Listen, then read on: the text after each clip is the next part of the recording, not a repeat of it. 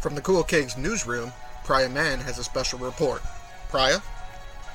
Police say this was a relatively peaceful event. There were a few protesters early on that tried blocking the doors so people couldn't get in to get tickets. They were told to step back, which they did. The Satan statue will be unveiled tonight at a secret location. As a small group of protesters prayed, hundreds waited for tickets to the unveiling of an 8-foot-tall bronze statue of a goat-headed Satan. Most of the people here agree with the teachings of the Satanic Temple, the group responsible for the event.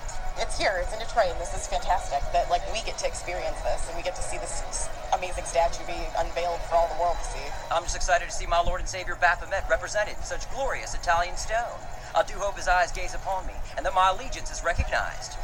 I don't know. Notice me, Senpai. Notice me. Jesus!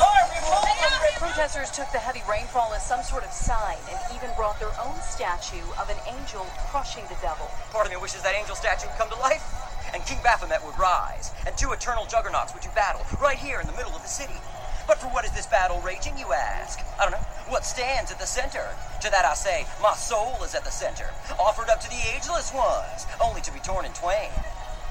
The unveiling here in Detroit is historic. The Satan statue has never before been seen publicly. The Satanic Temple says the statue is a symbol for what they advocate, the separation of church and state. It's like you can't have one without the other, you know? Like I'm equal parts God and the devil. A cloak of shame covers this man, and only supreme light will wash my body clean. But how could that light possibly reach me with the thick clouds of indecency that surround my poor soul? So I carry my wrongdoings on my back like some kind of tormented hiker, lost in the hills of misfortune, looking desperately for that peak to rescue him from the valley of depraved habitual self-pleasuring. But again, I find nothing except for sweaty, devastated loneliness and 1,000 judging eyes staring back at me from the cover of a stolen Victoria's Secret catalog. I didn't take your mail, Mrs. Pemberton. Stop asking me that. Leave me alone.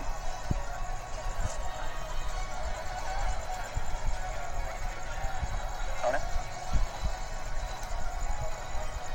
Satan's pretty cool. We reached out to Mrs. Pemberton about her Victoria's Secret magazines, with no response. From the Cool Cakes newsroom, good night.